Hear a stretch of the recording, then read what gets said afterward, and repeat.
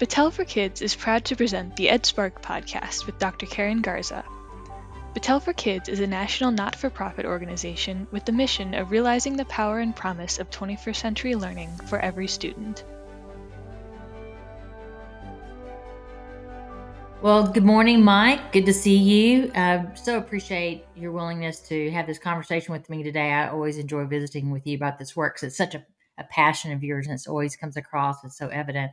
But before we start our conversation, if you wouldn't mind just letting our listeners learn a little bit more about where you're located and kind of your tenure there in the district, just a little bit about Mayfield Schools. Sure, absolutely. First off, I'd like to just comment on how excited I am to be talking with you. I always enjoy uh, my SOAR Ed Leader 21 Battelle for Kids family because it's we're all trying to do the same work, and so that's always warms my heart. In addition to just the relationships that go beyond teaching and learning, et cetera. So thank you for this opportunity. I'm the proud superintendent of the Mayfield City Schools. Mayfield is a suburb of Cleveland, southeast suburb of Cleveland. We have about 4,100 students. Interestingly, we've had the same amount of students since 1980, literally. We haven't gone up, we haven't gone down. A redistribution of students, yes, but the number has remained the same. We're made up of 4 communities, all different, very supportive of their schools. I've been here. This is my second year as superintendent. Prior to this, I had served as assistant superintendent for 6 years. And then also I taught here, was athletic director, director of HR. So all in all, this is my 23rd year in Mayfield. And it's the wonderful thing about that tenure is the parents of our students now were former students of mine and players that I've coached. So it's a lot of fun to see the familiar names when I walk through schools today. But yeah, great district, fantastic board. We are in a good place. I feel really, really blessed to serve this community. Well, and one more thing that's unique about you, Mike, is you have deep roots in that community, but you actually had the pleasure of watching you also implement this kind of visionary work in another district as a superintendent in Lakewood. So it's been fun to watch you make such an impact on that district, and they're continuing the work and flying, soaring into it. But and then you come back and you've let it back in your district. So it's a very unique situation, but we've had the opportunity to watch you in 2 different districts, and that's a lot of fun. Yes. But my first question for you is, and certainly from Mayfield perspective and also Lakewood, you've prioritized the portrait of graduate work as a systems leader. And I just wanted you to talk a little bit about why it's been a priority for your leadership, this work that you've been so deeply engaged in for a number of years.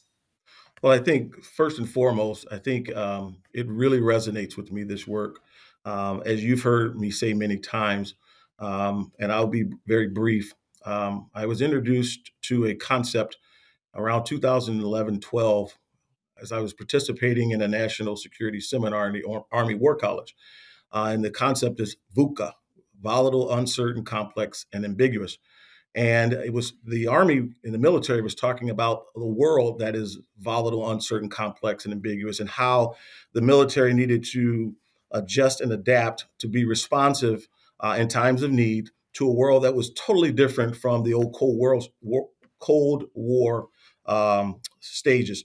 And I began to think, how did this impact education? If our students are going to be inheriting a VUCA world, are we truly preparing them? And then the answer to that, I answered my own question was no, but I didn't know what to do with that information until I was blessed to attend an Ed Leader conference in 2016, and it totally changed who I am as an educator and what I believe in. And still to this day, I just believe that this work around the portrait is absolutely necessary as our students learn to navigate in a complex and ever-changing world.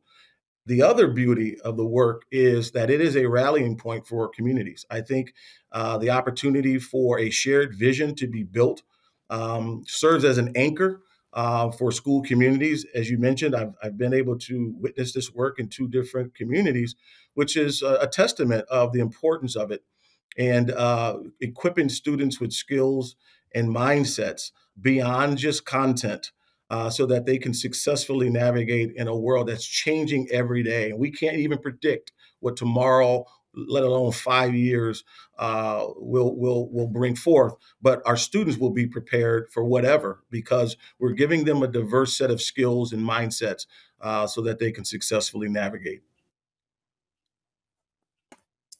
So you referred to kind of this vision that's collectively identified and kind of shaped by the broader community and your portrait of a graduate. So talk a little bit about your portrait in Mayfield and why you think that's such a critical visioning exercise and really the North Star for your district.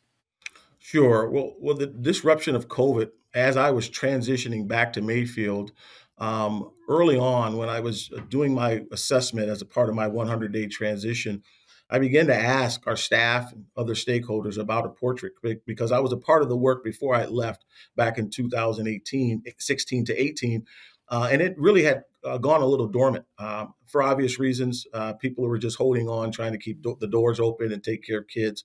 But when we re-engaged with our stakeholders around the portrait, I would say the old portrait because it's evolved in just a year and a half since I've been back, we asked the question, is this still relevant? Does this still resonate with you? And the consensus was, yes, some of it, but it was strongly urged and encouraged that it evolve. And it has to include personalization, scholarship, and curiosity. In fact, when we were meeting with our teacher group, our instructional leadership team of about 45 teachers in our district, pre-K to 12, one of our teachers stood up with great passion and enthusiasm and said, "I'm so glad that we're revisiting this because the world has changed in the last 2 years because of the pandemic. And to not do so would have been malpractice on our part." And I quote him. He's a fantastic educator, but that really resonated with me. So, in addition to the four C's, our portrait has evolved to include personalization, scholarship, and curiosity beyond just competencies. Our portrait is has evolved to be also what we value and also what we believe, in addition to mindsets and skills.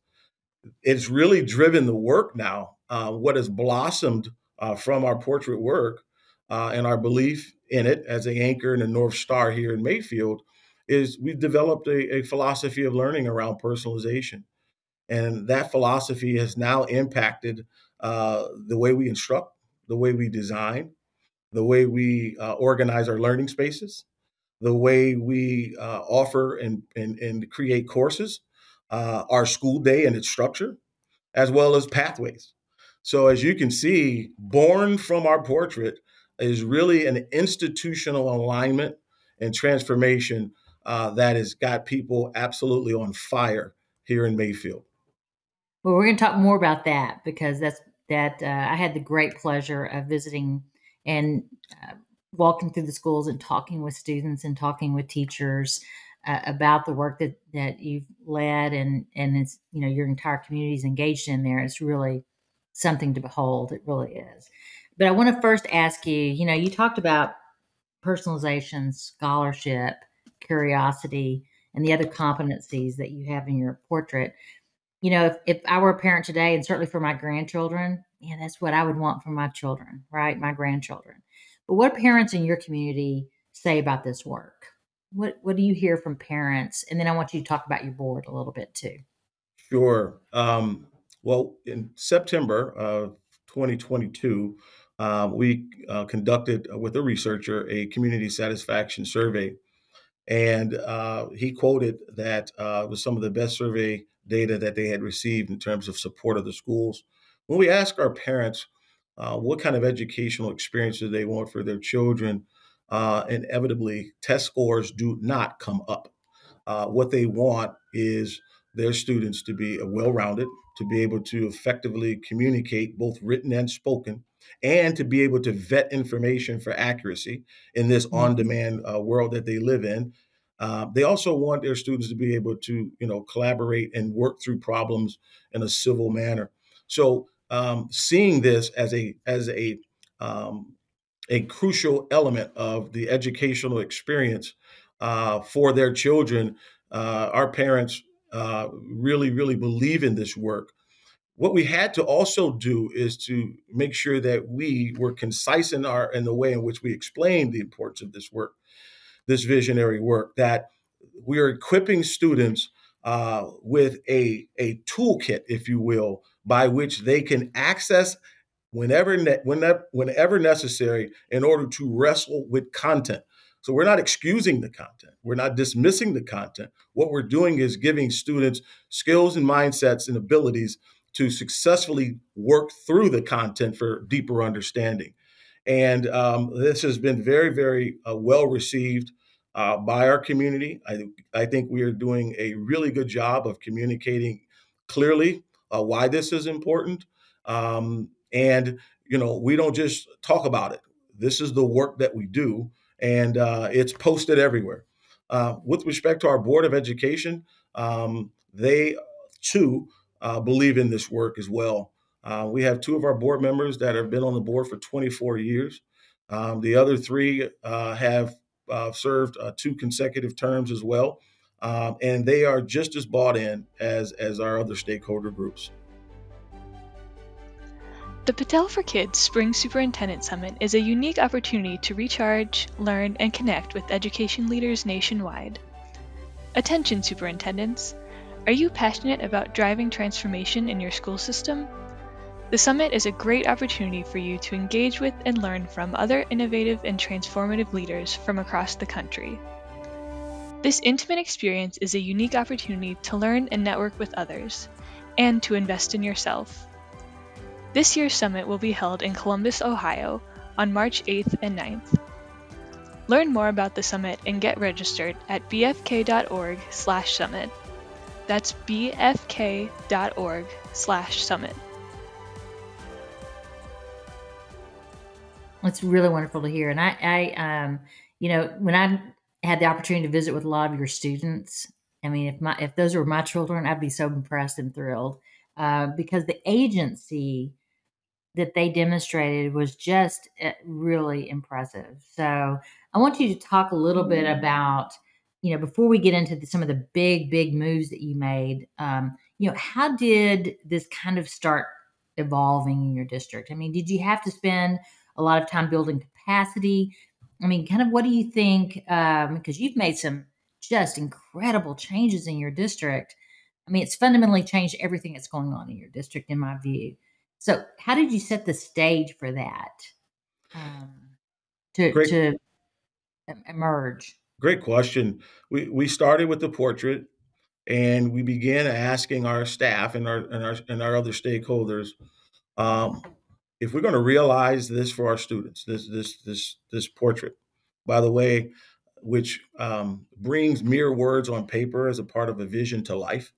Mm-hmm. Um, how do we go about making this reality? And we first started with the student experience and coming together on a philosophy of learning that we can all agree upon. And our mission is every student every day. And so that's a part of the fabric here.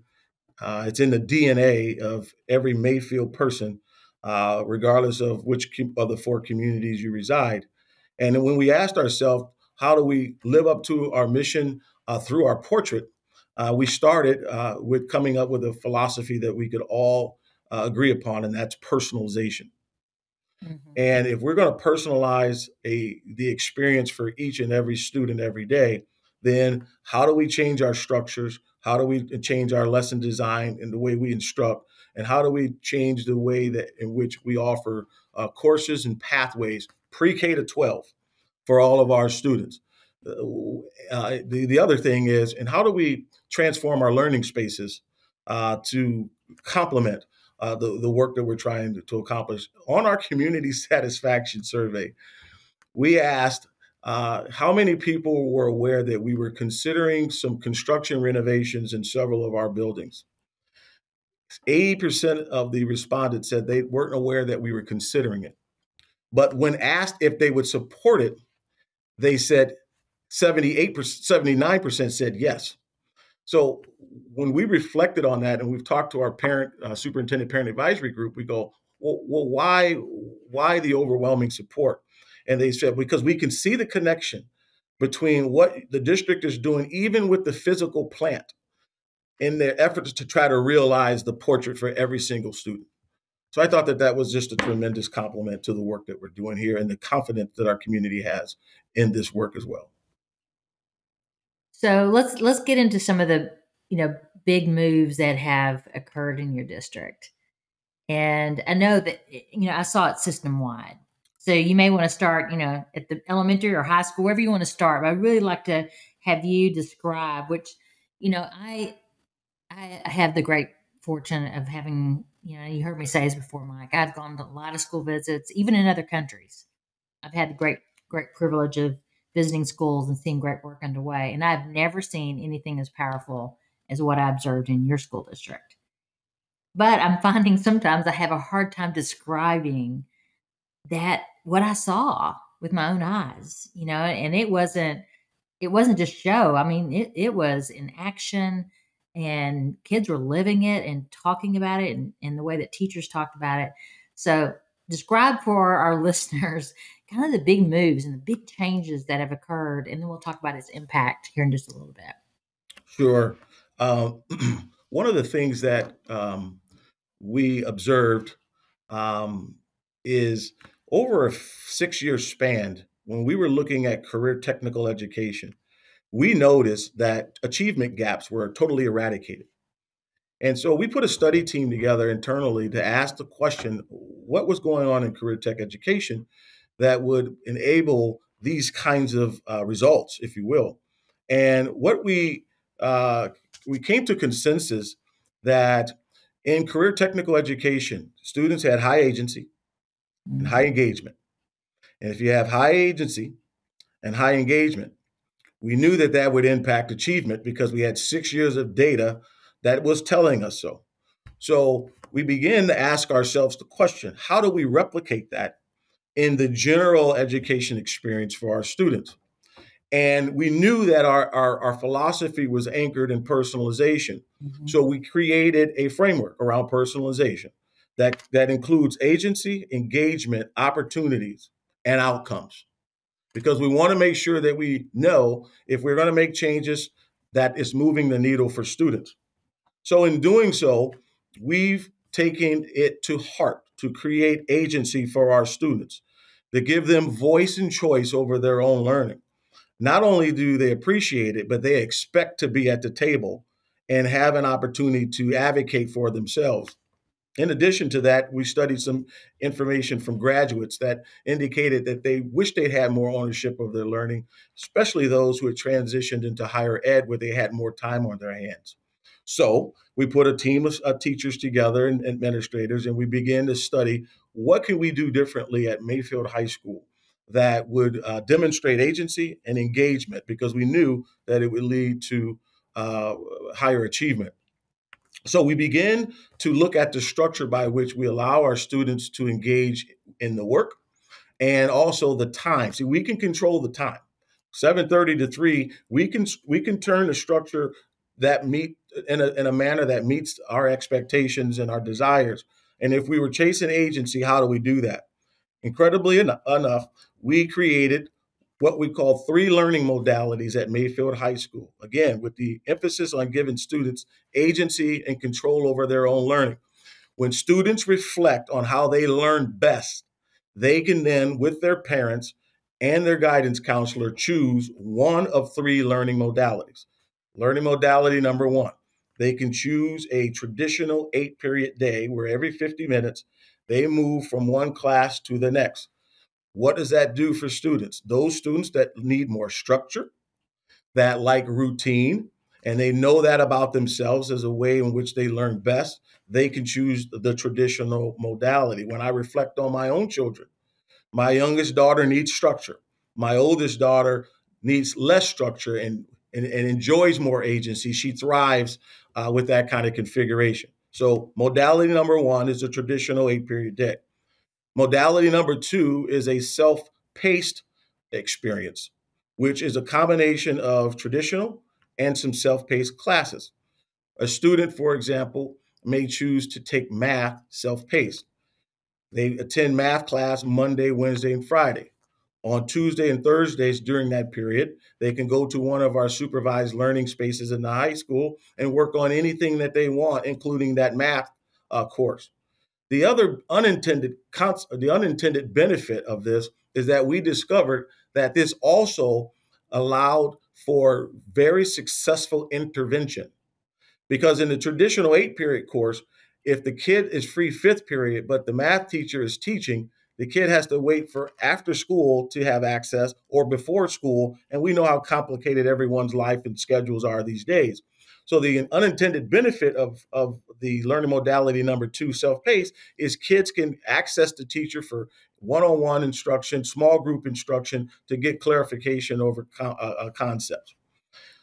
Learning modality number three is the fully customized learning plan, where a kid goes to a large supervised area where they have 4 content teachers: math, social studies, science, and English, in addition to an intervention specialist and a capstone teacher. And they take the curriculum and set daily goals and plans for themselves, so long as they're maintaining at least a 70% in that particular discipline. It is incredibly popular, um, and we sought volunteer teachers who wanted to jump into this. These early adopters, they jumped in right away, and it has really, really created a unique configuration at our high school. So much so that we begin to push it down to our elementary school as well as the middle school, because our parents and our families want the kind of agency that we are providing for our students at the high school. So it's really been transformational.